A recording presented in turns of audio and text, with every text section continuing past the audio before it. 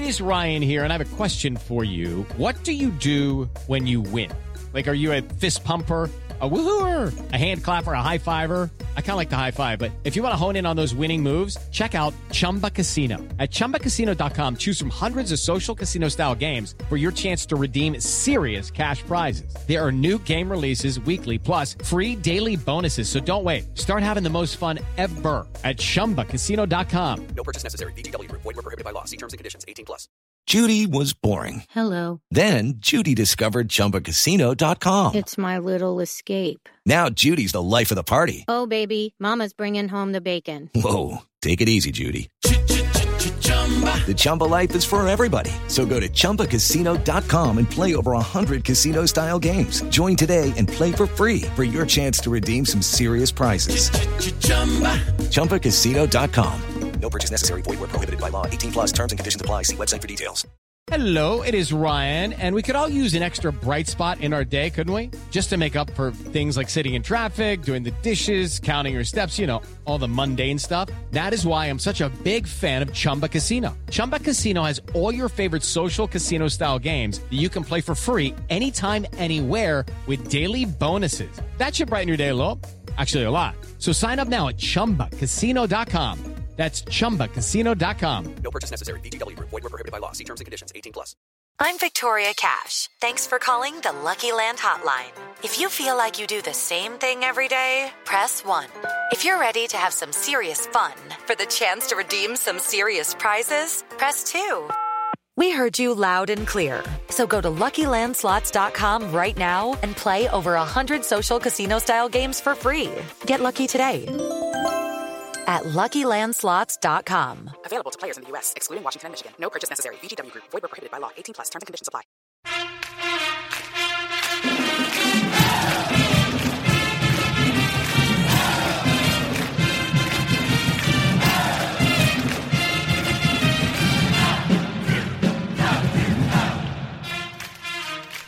Hey there, Duke fans. It is DBR podcast time. Episode number 401 coming at you. I am Jason Evans, and get this, people, I'm alone today. It's just me. Sam is on the ski slopes. Donald is traveling. I know they're both going to be watching the Duke-Syracuse game and watching it very, very soon, but, you know, just the timing of the ACC tournament, how fast the games come at you one after another, I got to do this by myself. It's just me. So I hope you will tolerate as I discuss very briefly. This won't be a long podcast. But me, Jason Evans, I will be discussing Duke's 88-79 victory over the Syracuse Orange in the, not the first round, but Duke's first game of the ACC tournament, the quarterfinals for the Blue Devils. And it was, it was a heck of a game. 88-79 does not tell the story of how close this contest was. I'm going to start, as crazy as it sounds, with the headlines. Because the DBR podcast, we just got an email with a listener headline, and so I'm going to read that. I don't have Donald and Sam, but I got you folks with me. Andrew Bloom wrote, and he gave me this headline: Duke survives threes to give Orange one more squeeze. I like the rhyming there, Andrew. Thank you very much. My headline from this game: age before beauty. Duke's veterans lead them to a gutsy win over the Orange Bunch. And I got to, I'm going to give credit to another person who wrote to me, Kenny Denard. If you haven't listened to episode 400 yet, our interview with Kenny Denard, please do. Kenny, on that episode, was talking about Duke's postseason, and he pointed out that Wendell Moore would be a huge key for this team in the tournament. He really felt that Wendell Moore was ready to explode and start being the player that we saw back in December, because back in December, Wendell Moore is playing like a first-team All-American. Not that he's played poorly, but he hasn't been quite at that level lately. So Kenny Denard said he thought Wendell was going to really take off, and that is what Duke saw in this game. Kenny calls himself Dogstradamus.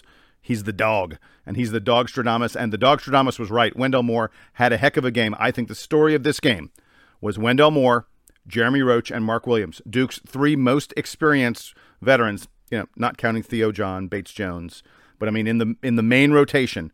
Those three guys are Duke's main rotation veterans, and those experienced players really carried the day in this game. I'm going to start with Wendell Moore, who was absolutely fantastic. I loved the fact that he was able to score and be a facilitator at the same time. 26 points in this game, a career high for Wendell Moore, and 8 assists. And boy, none bigger than the one he had to Jeremy Roach to really cement the game. I'll get to that again in a moment. Wendell only had 3 rebounds, but that's fine. You know, he didn't have one of his 10 5-and-5 games. I can live with that because Duke was doing a great job of rebounding with other players, and Wendell was doing what he needed to go out and push the ball up the floor. One of the big differences in this game was Duke's ability to get out in transition, to get fast break baskets, to get stuff before Syracuse could get that zone. And by the way, Syracuse played both their usual 2-3, and they also played like some junky defenses as well. But Wendell Moore wanted to get Duke out there running before Syracuse could get their defense set. That was a big key to this game. 26 points, 8 assists, 3 rebounds. I thought Wendell was fabulous in the final 10 minutes. He just seemed completely in control of this game. The other guy you got to talk about, though, is Jeremy Roach. I'm gonna recount for you very quickly now. This is going to be every basket Jeremy Roach had in the second half, because it was just like nothing but big baskets for him. At 12:30, with 12 and a half minutes left, Duke had trailed the entire second half to that point. Jeremy Roach made a three-pointer that gave Duke the lead 60-58. Just a huge moment in the game. And Duke had not been knocking down their threes at all. And Jeremy Roach broke that, sort of the trend of Duke being unable to hit wide open three-pointers. He nailed one to give Duke the lead 60-58. That's his first basket of the second half. Next basket, 2 minutes later, at the 10-minute mark, Syracuse cuts the lead to 1, and Jeremy Roach hits another 3 to stretch it out to 4 points, made it 67-63. With 8 minutes left, it's a 2-point game. Jeremy Roach hits another 3, stretches it out to 72-67. A little bit of breathing room, put a little bit of possession pressure on Syracuse. With 5 minutes left, Syracuse has made it a one-possession game. It's 74-71. Jeremy Roach hits a driving layup, one of his really nice driving layups where he recognized what the defense was giving, that they were stretching out onto him, and so he could go around his man, hit a layup to cut it to 5. With 4.5 minutes left, just 30 seconds later, Syracuse drains a 3, makes it a 2-point game again, and Jeremy Roach got fouled and calmly hit 2 free throws to put Duke up 4. Again, possession pressure, making Syracuse feel like they have to score because Duke has, more than a one-possession lead. And then, of course, the biggest shot he hit, the biggest shot of the game, Duke's leading by 3 with 1 minute and 8 seconds left. And Jeremy Roach buries a backbreaker off an incredible feed from Wendell Moore. Wendell Moore goes in the lane.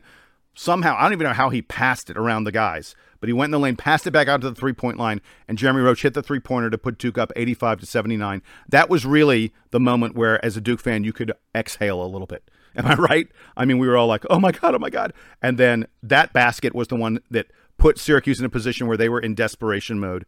And even though Syracuse had been burying three-point shots, difficult shots the whole way, in the final minute, they really struggled to get, even the difficult looks they were getting earlier, and they put up poor shots, and Duke extended the lead out as a result of that. Look, this was a game where even though Duke struggled a lot to knock down shots, I mean, my goodness, the number of open three-pointers that we missed in the first half, it was just awful. It was really frustrating. But still, Duke assisted on 24 of our 32 baskets in this game. 75% of our baskets came off assists, and that's what you have to do against a Syracuse team. And I think the big difference for Duke was we started attacking the basket in the second half. In the first half, we were moving the ball around, looking to get threes. In the second half, we started moving the ball around, looking to get twos, looking to get good twos, looking to get shots in the lane, or to get the ball in the lane and then kick it out for the 3. Mark Williams, I've talked about Wendell Moore. I've talked about Jeremy Roach. Time to talk about Mark Williams, our third really experienced player that carried us in this game. Mark Williams had only 2 shots, took only 2 field goals in the first half, missed both of them, by the way.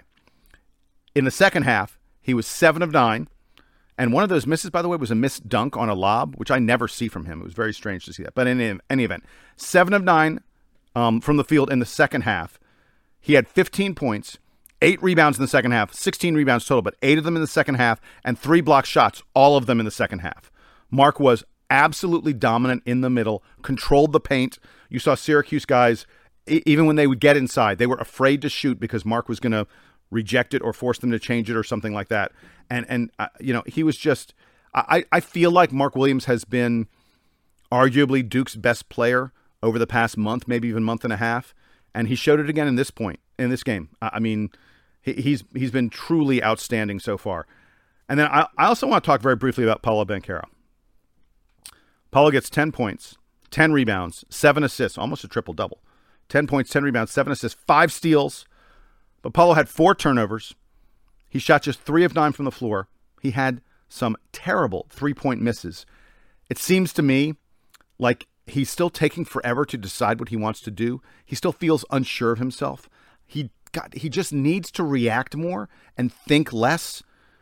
But I love the fact that in a game where he was really struggling with his shot, where he couldn't hit out, I think he had an air ball. It wasn't an air ball, but he took a 3-pointer at one point that didn't touch anything other than backboard. It was bad. I think even though he's still really struggling with that shot, I like the fact that he is recognizing ways he can help his teammates. Those 7 assists were big. He had several that were really great assists. A lot of the 3-pointers that Duke was taking in the second half, we were taking off of balls from Paolo Banchero. So that was just outstanding. And then really quickly, I just want to mention Trevor Keels. He missed. He had some terrible 3-point misses, but Trevor did a nice job of taking the ball to the hole. He did a pretty decent job, I thought, of figuring out where he could be effective. And Trevor ends up shooting 6 of 11 on the game. He got 14 points. It was quiet. I didn't feel like I noticed a lot of big baskets from Trevor Keels, but 14 points, I'll take it any day, anytime I can. A really nice game from him. And then I did want to mention 2 other things very quickly. First one is we've just gotten word fairly recently that Duke had a little bit of food poisoning, that they were dealing with some illness on the team. And A.J. Griffin apparently was one of the guys who really was suffering from the food poisoning. A.J. Griffin, after only taking 5 shots against UNC, only took 3 shots in this game against Syracuse. He just didn't seem to be himself. And now we know the reason. Now we know that he was suffering from some food poisoning. In fact, there's talk that Duke was maybe not even going to play him this game. So I can forgive the tough outing he had. I wanted to mention, by the way, Duke did not get a lot from the bench other than Jeremy Roach in this game. Theo John only played 7 minutes. Joey Baker only played 4 minutes. And neither one of them produced, very much at all in terms of really helping the team out. The ACC tournament, if you win it, that's 3 games in 3 days. Back to back to back. Duke needs to get their starters some rest. Wendell Moore played 39 minutes. Trevor Keels played 36. Paolo played 35. Mark Williams played 33, probably a career high for Mark. 33 is a lot of minutes for Mark Williams. We're going to have to figure out a way to get a little more from our bench, a little rest at least from our bench, because we got to play tomorrow, and these guys got to be rested and ready. And then the last thing I wanted to mention, full credit to the Syracuse Orange. They played their butts off. They played really hard without Buddy Boeheim, a heck of a player, their best player, an all-ACC player, one of the contenders for ACC Player of the Year. For them to have that kind of performance without him to rely on was truly impressive. Jimmy Boeheim Jr., is a 33% three-point shooter on the year, and he takes about 3 of them a game. He generally only hits maybe 1 3-pointer per game. And my friend Eric Rothschild wrote to me and said that Jimmy Boeheim was having an out-of-body experience. He had 28 points. At one point, I'm pretty sure he was 6 of 7. I know he was 5 of 6. I think he eventually got to 6 of 7 on 3-pointers. Just a great game, stepping up for him in what is his final college basketball game. It was tough for it to be against Duke, but by all accounts, a good kid, and I'm glad he could go out on such a high note. Cole Swider, hat tip to him. Played the final 12 minutes of the game with 4 fouls, never fouled out, and hit some huge shots. And then Joe Girard. Folks, if you've been following Duke recruiting over the years, you know that Duke was after Joe Girard at one point. And Girard, I think, saw that he's from New York, so Syracuse was a more natural landing spot for him, and I think he probably saw that he could get more playing time at Syracuse. But, man, he carried them in the first half. Joe Girard had 23 points. He was truly outstanding, and Syracuse again and again and again was hitting really difficult shots. Duke gave up a lot of points to Syracuse. They scored 79, and that's a great scoring output. But it wasn't because Duke was playing terrible defense, I thought. I thought Duke was doing just fine. Syracuse was making really, really difficult shots. They were taking contested, deep, on the move, off the dribble three-pointers and nailing them, while Duke, especially in the first half, wide open. I mean, like, guys could have taken time to lean down and tie their shoes before they took their three-pointers, and we were missing them left and right. I don't want to see another game like this where Duke misses this many wide-open three-pointers, because we probably won't survive if we do. All right, I've rambled on for about 15 minutes. My throat is giving out. I need to stop and take a breath to have a little bit of water, but I'm not going to. I'm going to wrap up this podcast first. It's a quick one. Like I said, it's just me, just Jason, no Sam and Donald, but I tried to get it out there so all you folks would have something to listen to. I don't think we're going to do one of these after the semifinal game. I'm hoping and praying that Duke wins the semifinal and is in the finals. I think probably we'll be back with you after the ACC finals are done, right before we get a NCAA tournament draw on Sunday. But until then, for Sam and Donald who are not here, I am Jason. I am here. And here is the Duke Band to play us out and take us home.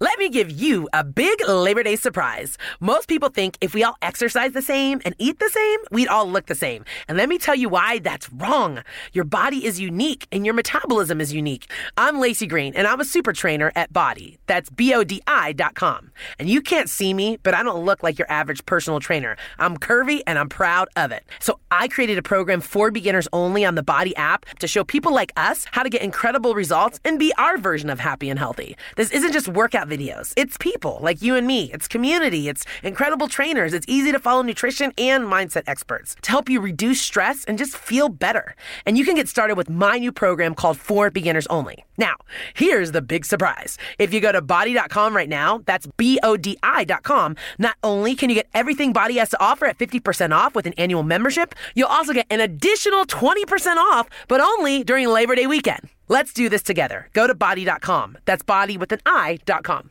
The golden age of travel is back in the Palm Beaches. Relax on sun-kissed beaches with cleaner sands and fewer crowds. Experience the original, the one, the only, the Palm Beaches. Plan your trip at thepalmbeaches.com.